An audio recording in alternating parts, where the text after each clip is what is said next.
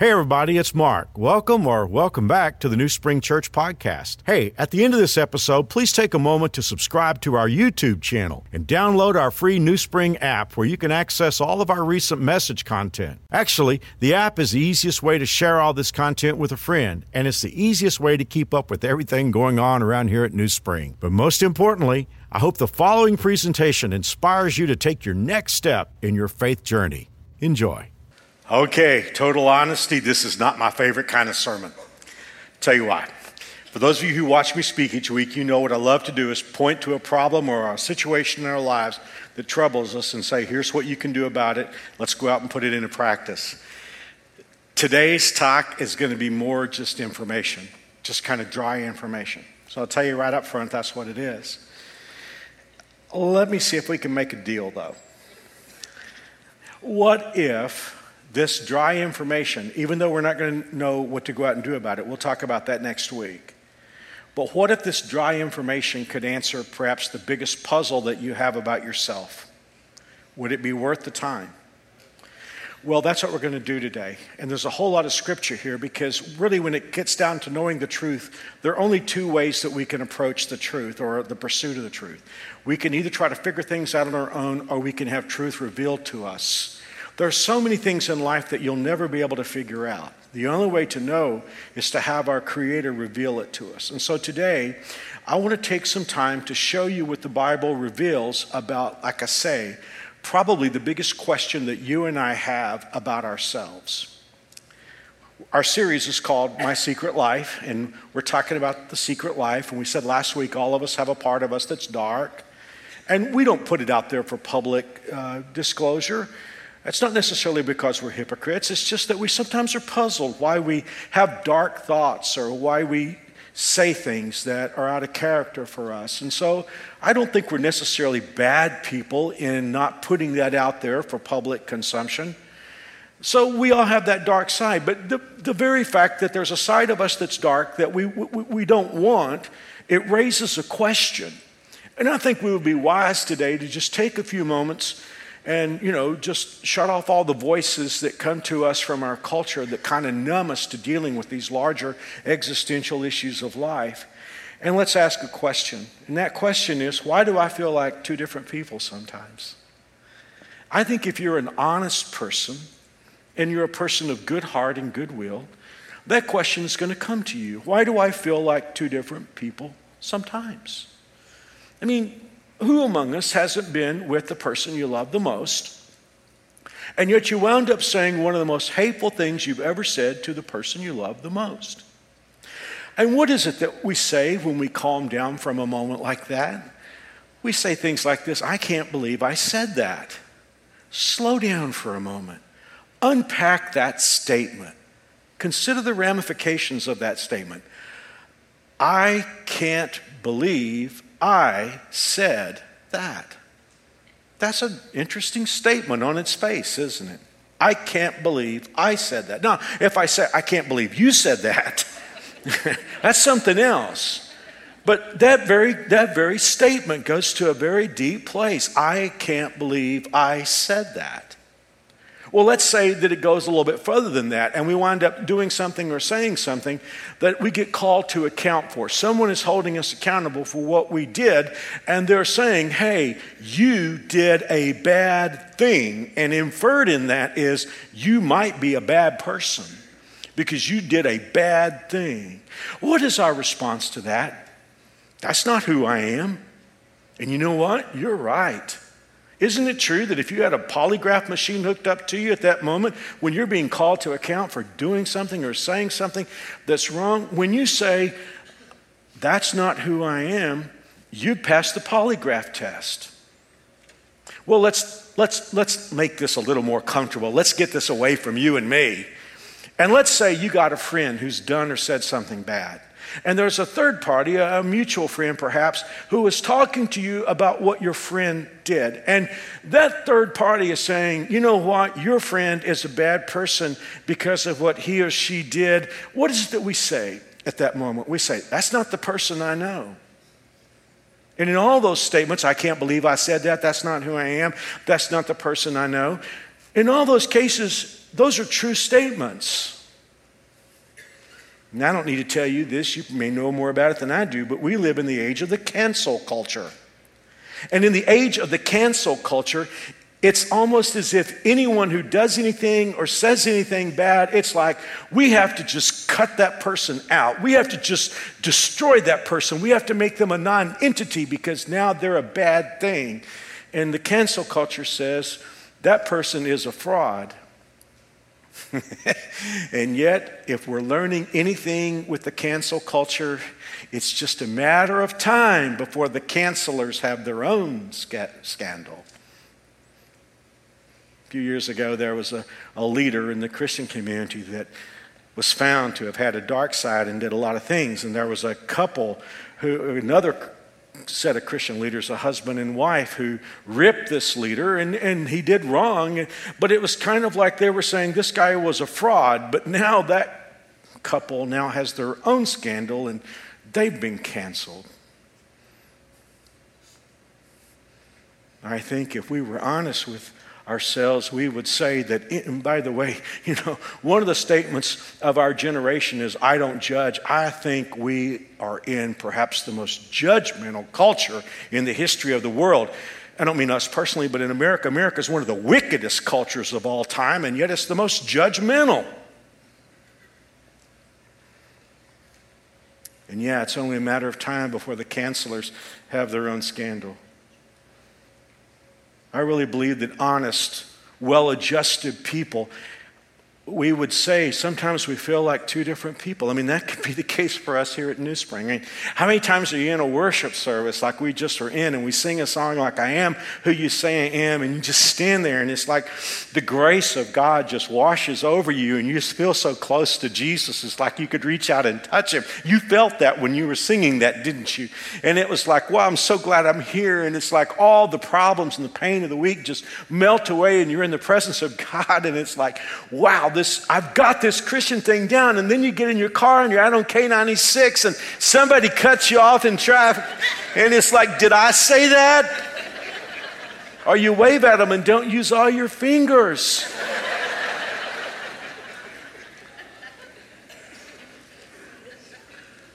For all of us who I don't understand myself, let's start this talk with a sentence that comes directly from the Bible.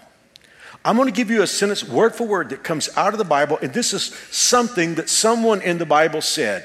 Here we go. I don't understand myself at all. Well, who said that?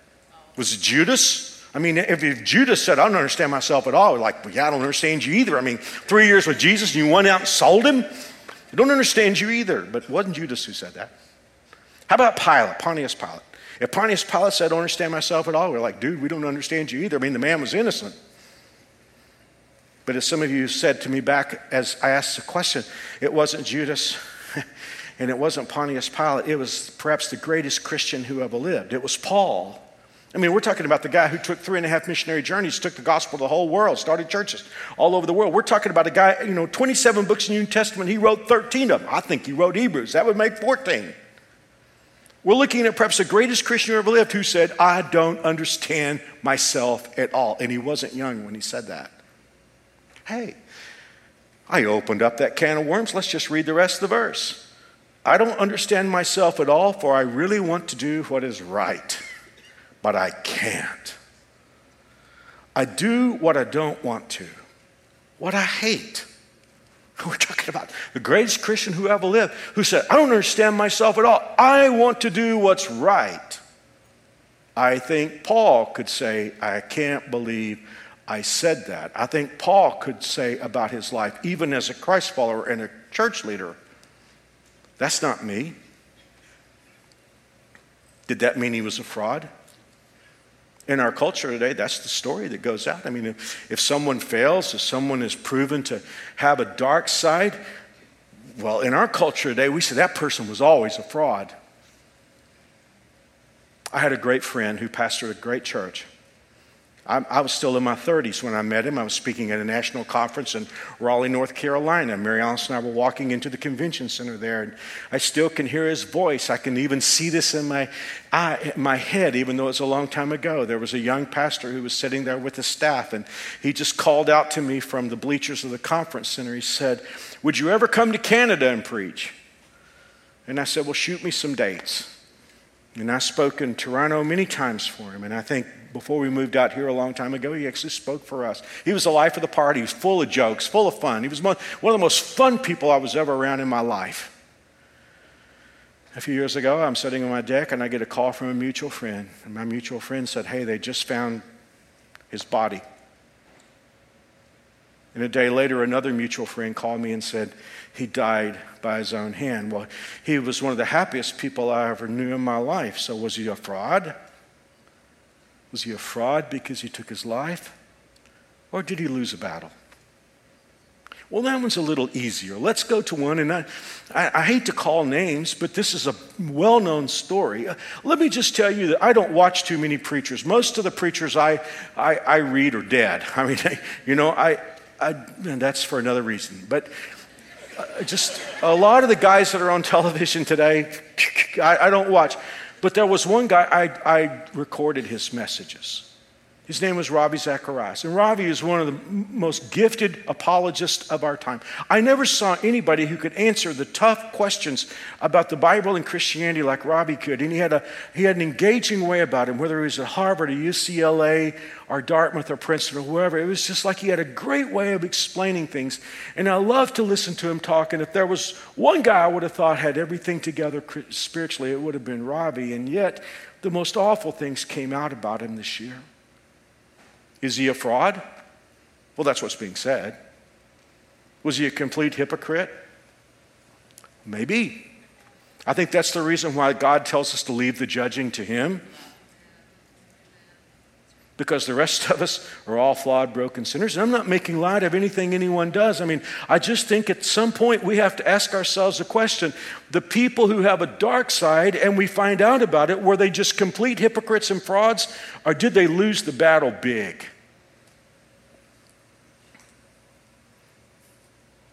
Today, as I said at the beginning of this talk, this isn't a very entertaining sermon, and this is kind of dry.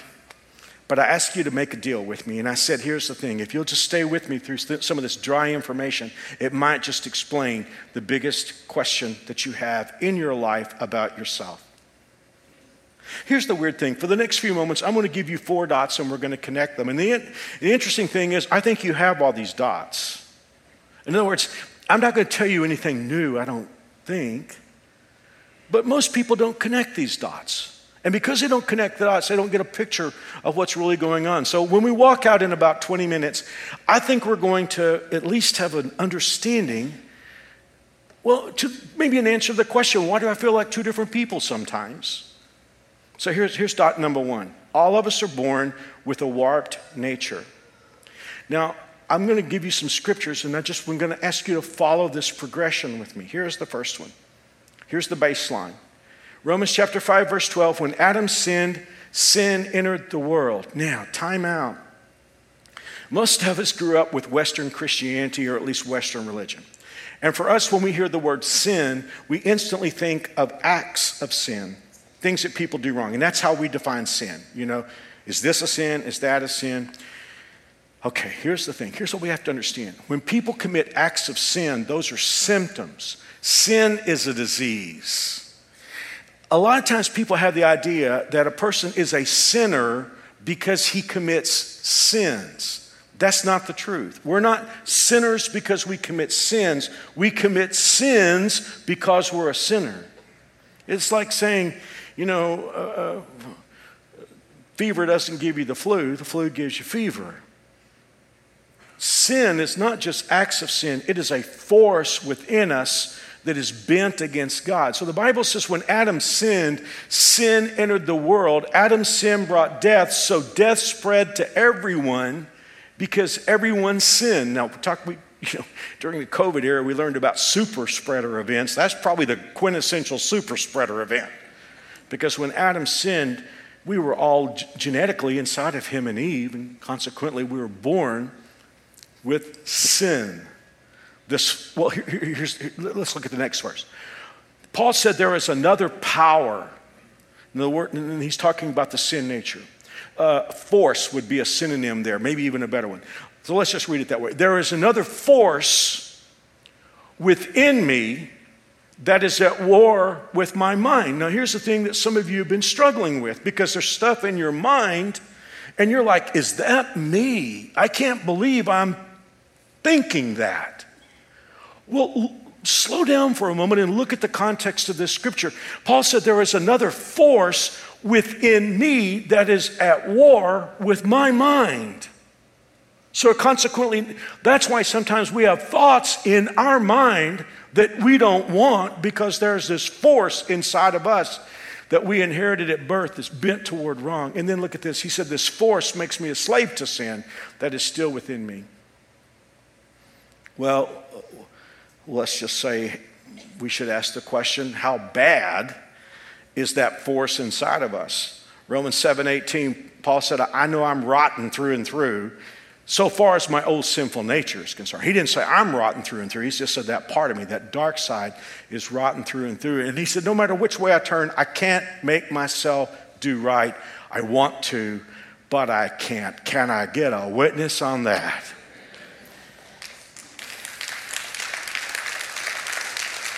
Okay, we're building this out. Let's build it to another place. That dark side of us is our default nature because we inherited it at birth. There is a moral gravity that pulls us down to that default nature. Let me prove this. All of you young parents out there, and a lot of you at New Spring, you got a 3-year-old. Do you have to teach him to lie? Let's just say you set him down, you say, sweetheart, let me just tell you, you're going to get in trouble sometimes. Make up a story. You can't believe how much trouble that will get you out of. Just make something up. Let's say you got a 2-year-old and you say, baby, now here's how the world works. Now there are going to be times when you're not going to get what you want. So you just lay on the floor and kick and scream and throw a tantrum, and people will watch you and listen to you. You have to do that? No. Now we're laughing about 3-year-old and 4-year-old, but there's stuff in your life and my life that we default to that nobody had to teach us, because it's just there. It's not like you remember when it came. You were born with it. It was there before the meter of your memory started running. We all have it. That leads us to the second dot. There's a battle going on inside of every one of us. It could be that you're here today and you say, Mark, I'm not a Christ follower. I'm not even a God believer. My girlfriend is, and she wants me to go to church. First of all, thank you for coming today. I hope we don't let you down. I hope we add value to your life. And just between you and me, you're who gets me up in the morning. So thank you, please, for being here. But let's just say you're here today and you say, Mark, I don't believe in God. You still have a battle going on inside of you. Now, it's with something called conscience. Do you believe in a conscience? I'm guessing all people do. We use it all the time. We use the word, have a good conscience. I have a clean conscience. Let your conscience be your guide. My conscience gave me pain over this. I mean, we use the term. Let me ask you a question. If you had a 3x5 card or an electronic device and you had to write out the definition of conscience, could you do it? How would you define conscience? I mean, not just in glib terms. I'm talking about real definition kind of stuff. How would you define your conscience? What is conscience? I have a lot of fun watching evolutionary psychology flail around trying to explain this. Because if Darwin was right, there's no such thing as good or evil. Because if we're all just accidents, random rolls of the cosmic dice, I mean, if we're all just accidents, there, by definition, is no such thing as good or evil. There can't be. Well, if there's no such thing as good or evil, why do you have this inherent aspect of your personhood that pushes back against your urges and says to you that what you're doing or have done is wrong. If Darwin is right, there would be no overriding impulse to push us against what our lower nature wants to do, because our lower nature would automatically be correct. I know how they flail and dance around, try to explain this. They'll say, we've been influenced by cultural norms, and we learn over time that we have to embrace a kind of altruism for community survival. I hear all that junk, but it doesn't make any sense because it doesn't fit Darwin's premise. Why do we have that internal check? Well, we do. Now, it could be that someone is hearing that and they say, well, if I have a conscience, why do I need God? A few years ago, there were a group of non-theists who raised some money, and they rented the signs on the sides of buses in New York City that said, you can be good without God.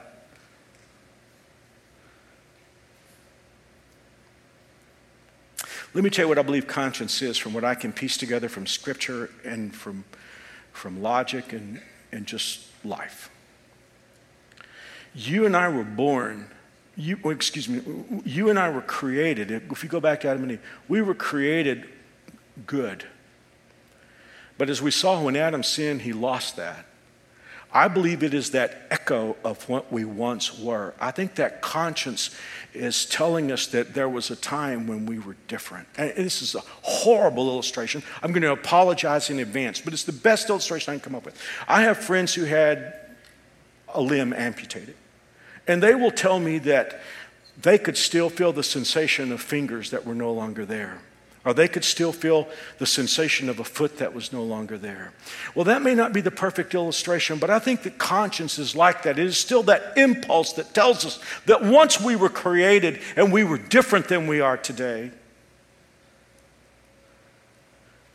But is the conscience enough? I mean, somebody could say, well, I have a conscience, and so consequently, you're right, Mark, there's a little battle going on. I'm not exactly sure what conscience is, so I don't really know that I need God. I'm too young to remember this, which at my age, I'm glad that I'm too young for anything. But there was a Disney movie out before I was born. There was Jiminy Cricket singing, "Let your conscience be your guide." But if you're taking your life's advice from a cricket, it's probably not the smartest thing you could do. What's the problem with conscience? You can go into manual settings and you can change it. I mean, with stuff like, well, everybody else does it. Well, that's going into settings and messing with your conscience. Well, my wife did this to me, so I can do this to her. It's that kind of thing. And beyond that, conscience is always underpowered. I mean, because conscience is no match for that dark side that's in us. The Bible talks about people who so mess with their conscience. 1 Timothy 4:2, they can't see what's right and what's wrong. It's like their conscience has been destroyed.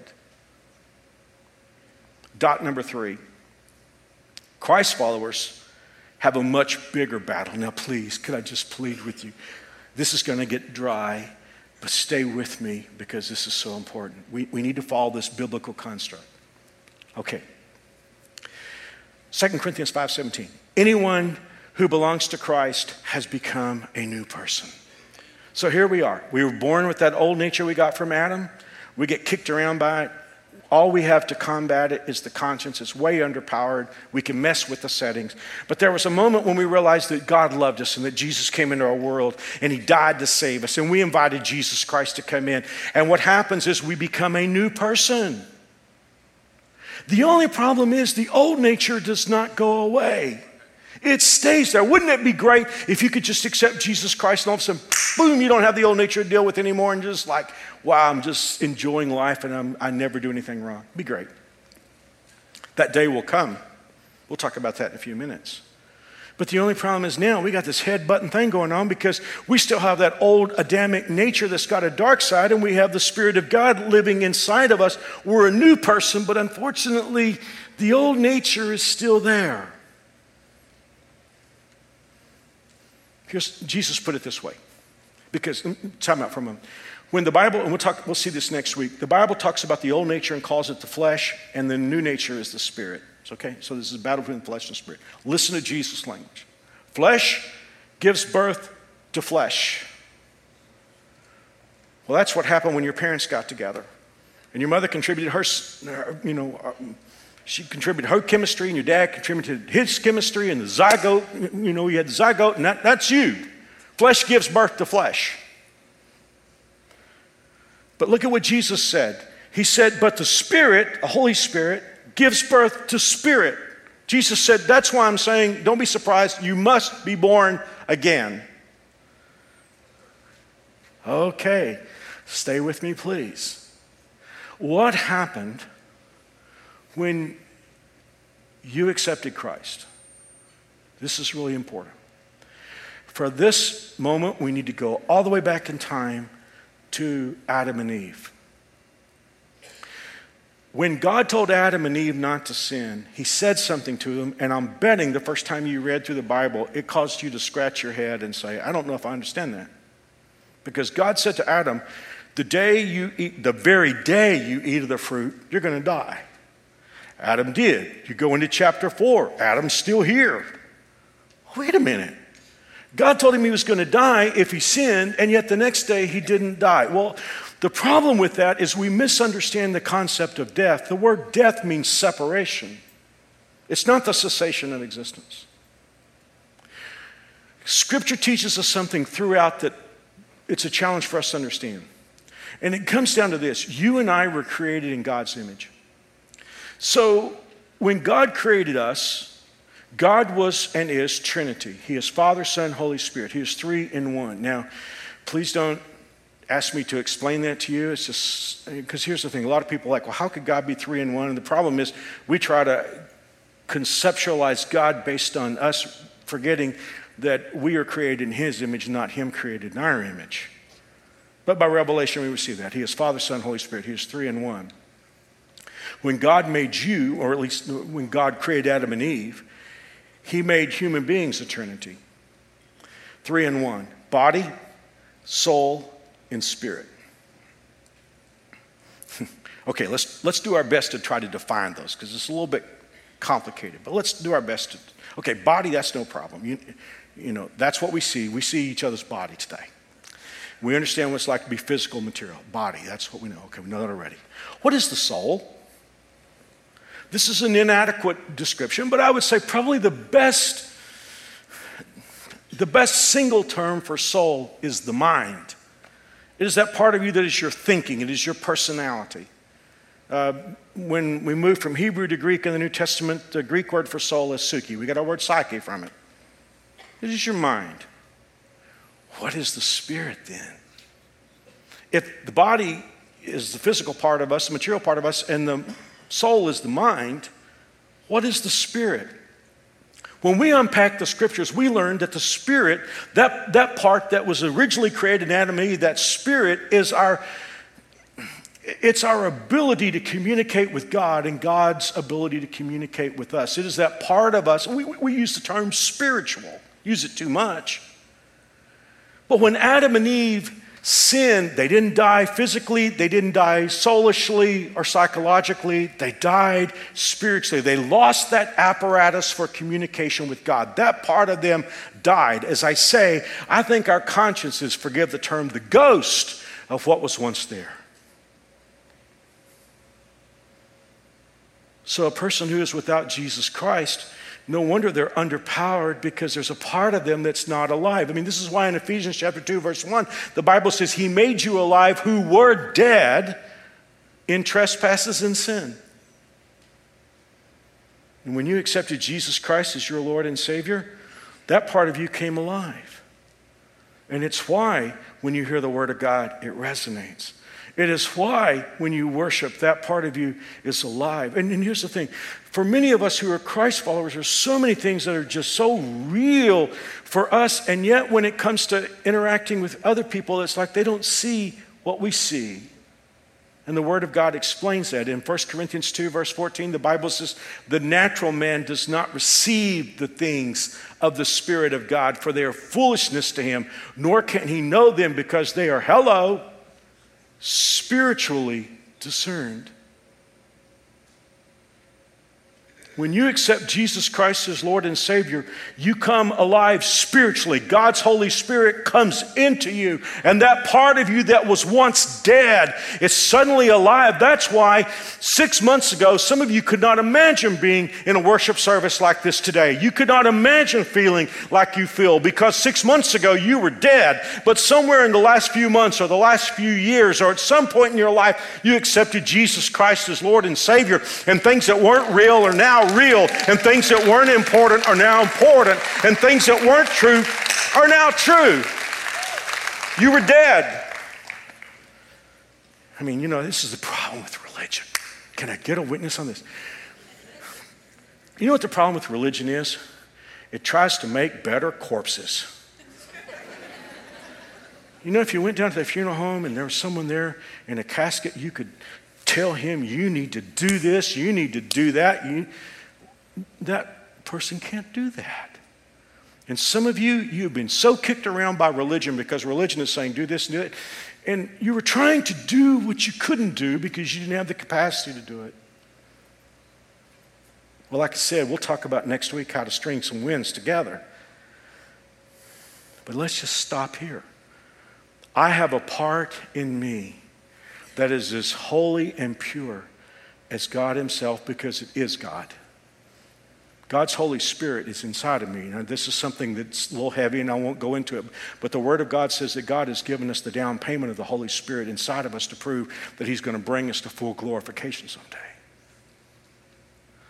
I have a part in me that's as dark as hell itself. And as I said, dot number 3 is don't be surprised at the inflammation of that conflict.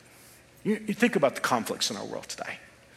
Freedom versus tyranny, conservatism versus progressivism, Democrats versus Republicans, really heavy conflict, radical Islam versus Israel. I mean, there are all kinds of conflicts in our world today. Do you realize that you and I have something bigger than those conflicts inside of us? In the book of Galatians chapter 5, verse 16, the Bible says this evil nature constantly has a strong desire to suppress the spirit. And the spirit constantly has a strong desire to suppress the evil nature. All these are entrenched in an attitude of, look at this, mutual opposition to one another. That's what we have going on inside of us. And that's why we feel like two different people sometimes. Somebody's like, Mark, I wish I hadn't come to church today. This is not very encouraging. We'll come back next week. But doesn't this explain some things? I mean, I'm talking to some of you. Well, I'll say that in just a minute. Do you know that's why we have to die? Or if the rapture happens and we don't die, we still have to undergo a change. See, we think a lot of times that with death that God is out to kill us, but he's not out to kill us. It's just the dropping off of that old nature. Think about this for just a moment. If you want to think about why things are the way they are in our life, just think about this little parable for a second. Suppose you own your house, but you're going to be away for a year and you leave somebody to house sit with power of attorney to make decisions about your house. And while you're gone, they lease out one of your bedrooms to a crazy person. And when you get home, you find out there's a year lease and this person's going to be in your house and you can't evict this person because there's a legal lease, and he plays loud music at 3 o'clock in the morning and his dog just jumps up on everybody and scratches up your house and everything, and you got to live with this person. But you know what you're saying? You're like, someday that lease is going to be up and you're going to be out of here. Oh, friends, what happens when we die is that the lease of the dark side is up, and just in case Jesus comes before we die, I want you to know that when the trumpet sounds, that trumpet will signal the end of the lease of all of our dark sides. I've been preaching conferences since I was 16 years old. I don't know how anybody would ever have a 16-year-old kid do a conference, but he just did. But I'm accustomed to, no matter when I speak, there's like a line of people when I get through that want to ask me questions, and most of those questions are over my head. But I'll tell you what, if I were to think about the top 3 questions I've been asked since 1972 or 3 when I started preaching, one of the ones would be, do you think we'll know our loved ones in heaven? Well, yeah, I do. I had a lot of reasons for that from the Bible. For one thing, I think we'll be at least as smart in heaven as we are here, and we know them now. But there is one person, I've thought about this a lot, there is one person I'm going to have trouble recognizing. You know who that is? Me. I've never seen me without anxiety. I've never seen me without unreasonable anger from time to time. I've never seen me without just a little trace of laziness. I mean, when I look at my life, there's just my dark side is really screwed up. And I think, well, you know what? When I get to heaven, I'm going to get to see me without any of these problems. And it's like, by the way, I know that's true because 1 John 3:2 says, we know that when he shall appear, we shall be like him, but we shall see him as he is. When Jesus comes, I'm going to be like Jesus.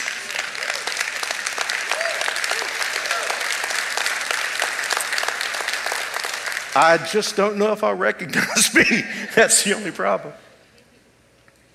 In closing, let's end this today, which really we're just at the middle of the sermon. Come back next week. I'll give you part 2. I want to talk to 2 different people here today. You are a Christ follower. You accepted Jesus Christ as Lord and Savior. But you've been through a bad season, or you may be in a bad season right now, and you're doing stuff, and crazy, dirty stuff is in your life right now. And the devil is coming to you because he's the accuser. And he's saying, you can't be a daughter of God. You know what? You don't say it to anybody else. You just wake up at 3 o'clock in the morning. And the devil says to you, you can't be God's daughter. You go down to that New Spring Church and you sing those songs. And then he starts telling you about, by the way, when the devil reminds you of your past, you remind him of his future.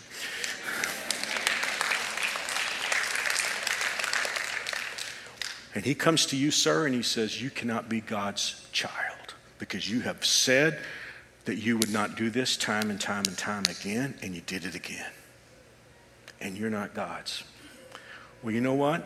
Like I said, I don't have any answers for you today. We'll have those next week, but you know at least what's going on right now. You know you got 2 parts. Now I want to talk to somebody else. You've not completely decided about Jesus Christ being in your life. You're maybe exploring and you're thinking it through, but you haven't really made the decision yet. Could I lovingly tell you that you got a problem, and your problem is you're underpowered. You're probably a very good person as far as the way the world looks at things. You're very decent, you're kind, you're good to your next door neighbor. You see somebody whose car breaks down, you stop and help. You're a really nice person. The problem is, without Jesus Christ in your life, you're functioning with 2 parts. There's a part of you that you were created to have that got lost before you were born. And God wants to communicate with you, but you're missing that part. Okay. This is a hokey story. Would it be okay if I tell you something? And here's the thing. If you're under 40, you will not have any idea what I'm talking about. Just take this as a history lesson. I look out in this audience, I think a whole lot of you are not around in the 70s. God bless you. You did not want to be. The 70s was nuts. I mean, anything stupid we did. I mean, just, does polyester ring a bell? Or disco? I mean, it was like the brain dead decade. Well, in the last part of the 70s, Americans got into something called CB radio. For all of you under 40, it's a prehistoric cell phone. For years, truckers had used these, because they're out on the highway and they're talking to each other, trying to stay awake and warning each other where the highway patrol are. They had all kinds of codes that they talked in. Well, I understand why truckers would do it, but in the last part of the 70s, otherwise sane Americans decided they had to have CB radios in the car, and you knew who was hip and you knew who was not hip, because everybody who had a CB radio, there was like this radio that went under your dash, and you always had this antenna on your roof or your rear deck, and if you didn't have an antenna out of your car, you were so 1960s. Well, I graduated from college in 1978. In 1977, Mary Alice and I got married, and I had just bought a brand new Oldsmobile Cutlass. My uncle owned an Oldsmobile dealership, and he gave me what he called the Hoover deal, and it's too good to pass up. And so consequently, I had this beautiful brand new 1977 Cutlass Salon. It had a lot of equipment on it, but when I drove away from the dealership, I realized there was one thing it lacked, one thing thou lackest, a CB radio. Now I'm going to give away my age now. I went down to Radio Shack. For all of you under 40, there was a store once that sold electronics. And I bought the CB radio, and like I said, this goes under your dash. The only problem was the only place to put a CB radio in a 1977 Cutlass is on the left side below the dash, and every time I got in the car, I banged my knee on the thing. And I never did talk on it, but I had the deck, the antenna on my rear deck. I got tired of banging my knee on that thing, and I decided I'm going to slide it out and put it in the trunk. But I left the antenna on. Graduated from college in May and got called to a church in Houston. And Mary Alice and I are driving down I-45 for the first time I would speak at that church in Houston. So on I-45, driving down from Dallas and driving down the road, and all of a sudden, an 18-wheeler pulls right up, just right by the passenger window, and just hangs there. Hey, I'm from Texas. So I'm talking about good old boy Texan. I mean, had straw hat on, T-shirt. Had his sleeve rolled up with the cigarettes there. Just good old Texas boy. And he just hung there right by the passenger window. And I thought it was kind of strange. And after a few minutes, I looked out, and he turned and smiled, looked at me, and he waved. Smile. Well, I waved back at him. I'm a Texan. And he just hung there. And after a few minutes, he reached down, picked up his microphone, and put it up. And then he pointed to it. I don't know how he kept his hand. I don't know how he kept steering the thing. He pointed to his microphone. He wanted to talk to me. I had a rear antenna. But I'd taken the CB radio out. It's in the trunk. And he just wanted to talk to me. He kept pointing to it. And I smiled back at him. And then he did it again. I think he thought I was just slow. And after a while, he just shrugged and drove off.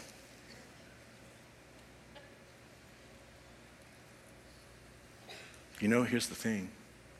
There's some of us that we're decent people. We're nice people. And that's like the antenna on our car. I mean, everyone knows we're a nice person. But the problem is there's part of us that God wants to talk to us. God wants to be in our lives. He wants to communicate with us. But the problem is we just don't have that apparatus for communication. We talk about accepting Christ and being forgiven of sin and having a home in heaven, and all that is true, but it's so important that we understand that once we accept Jesus Christ in our life, we're still going to have a battle. We'll talk about that next week. But the good thing is we're not underpowered anymore, and we get to live life with Christ. And as I close out this message, let me just say this to you.